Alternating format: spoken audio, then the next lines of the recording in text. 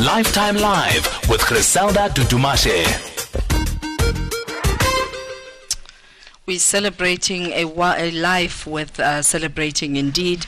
Born Albertina Nunzigelelo Teti, we're born on the 21st of October in a village just at Kamama in the Eastern Cape. And this coming Sunday, South Africa will take time out to celebrate this great life.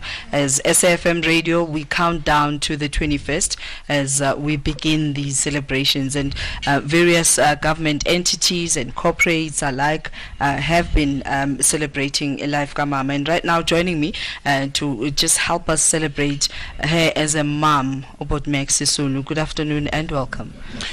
Good afternoon, and thank you very much for the invite. I'm not even going to talk about your history because you are Googleable. Anybody that wants to know more about Max Sisulu, you can Google him.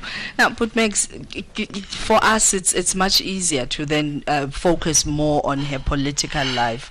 But it must have been difficult to be born of parents who are passionate about the liberation of this country. And did you ever feel in any way that you were robbed of Mama no Tata in a home growing up as a young man, before you even understood anything about politics? Well, we learned at a very early age to share Mama no Tata, because people would come at odd hours. Mama was also a nurse, a midwife. Sometimes you'll come in the middle of the night, nurse, and early in the morning, and people would come for consultations. Others would come to see Tata. And so I was, in a sense, a gatekeeper. So I had to wake up all the time to open the gate. Check how urgent. Indeed, and close the gate.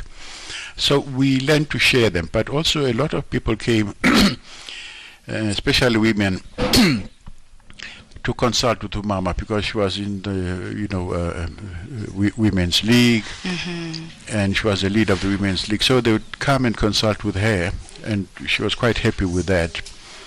And other people would come and consult with her about their health problems. Yeah. And others would consult with her about the children, because my mom also loved children. So she was the source of information and consultation. And the counselor, social worker. A social worker, everything. Of course, then there'd be another lot coming to see that for various reasons.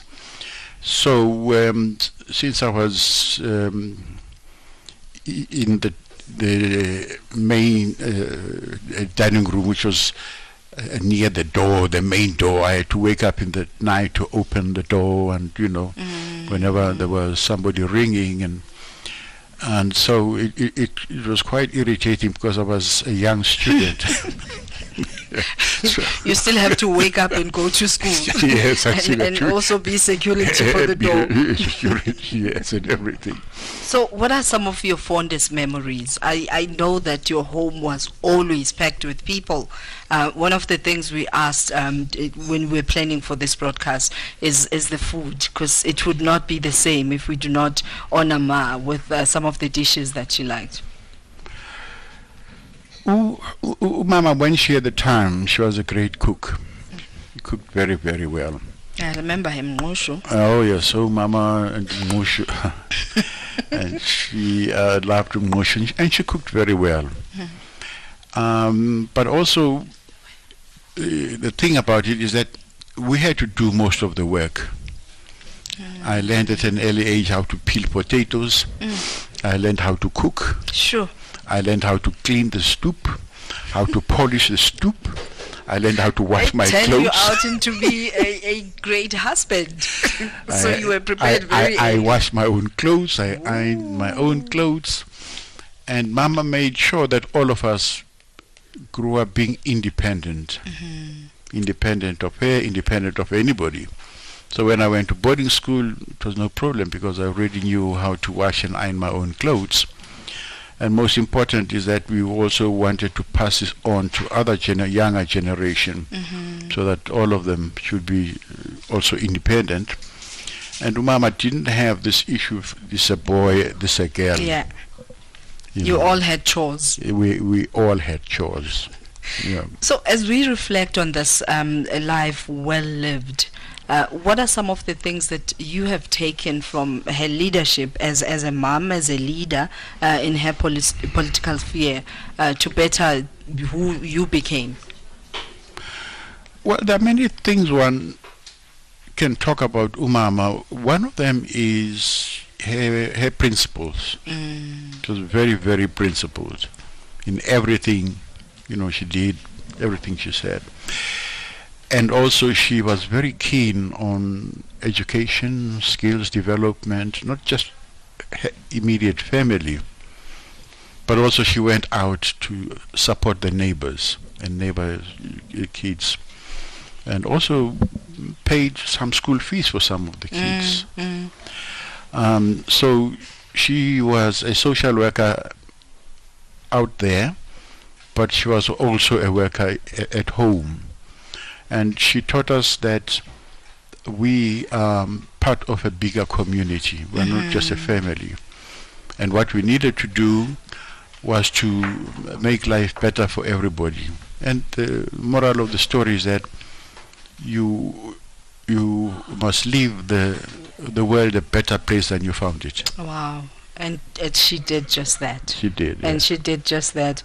So as we now reflect on the legacy that she's left behind for young people, what is it that we can take in strengthening the current cadre, for lack of a better expression? I mean, these were active citizens who did without expecting anything back. I think there are two things that we can learn from, not just Umama, all the previous generation. Is commitment and hard work. And they did this not expecting any payment or whatever.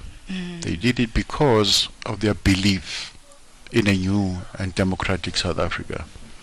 None of them were paid. And it's a different scenario altogether now. Yes. I'm not sure between you, Max, and your brother who got married, and because Mama was banished at the time, the wedding had to be in a primary school next door, that she would be at her home watching the wedding but couldn't attend. It's my brother's. I was in exile at the time. Yeah. So for the family, I mean, have you captured some of these memories so that her legacy is told as truthful? Because oftentimes we allow other people to tell our stories, and it becomes a distorted version. Well, one of the things that we try to do is to make sure that all the younger generation not only know what it is we're fighting for, but also where we come from. And so it was also to shape the younger people to be, good citizens and benefit from new democratic dispensation. A lot of people died for this freedom. That's it. And therefore we need and to... the sacrifices that were made. And therefore we need to make the maximum use of it and make sure that the younger people, younger generation, live a better life than we did. We lived under apartheid. Education was, not real education. I spent some time in jail myself. So what we want the younger generation is to live in a free, democratic dispensation. And lastly, Max, for young women listening to this conversation, we have a hashtag that she multiplied. How do we multiply Sisulu? Well, there are many ways of multiplying a program and a philosophy, an idea.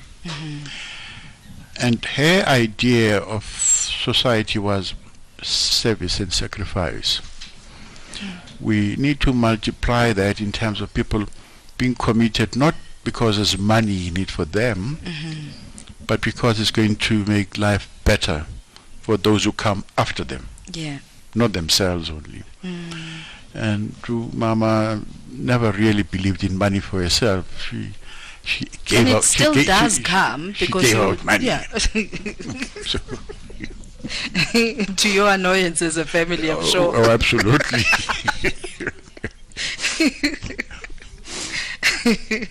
But thank you so much for helping us celebrate this great life indeed that once lived.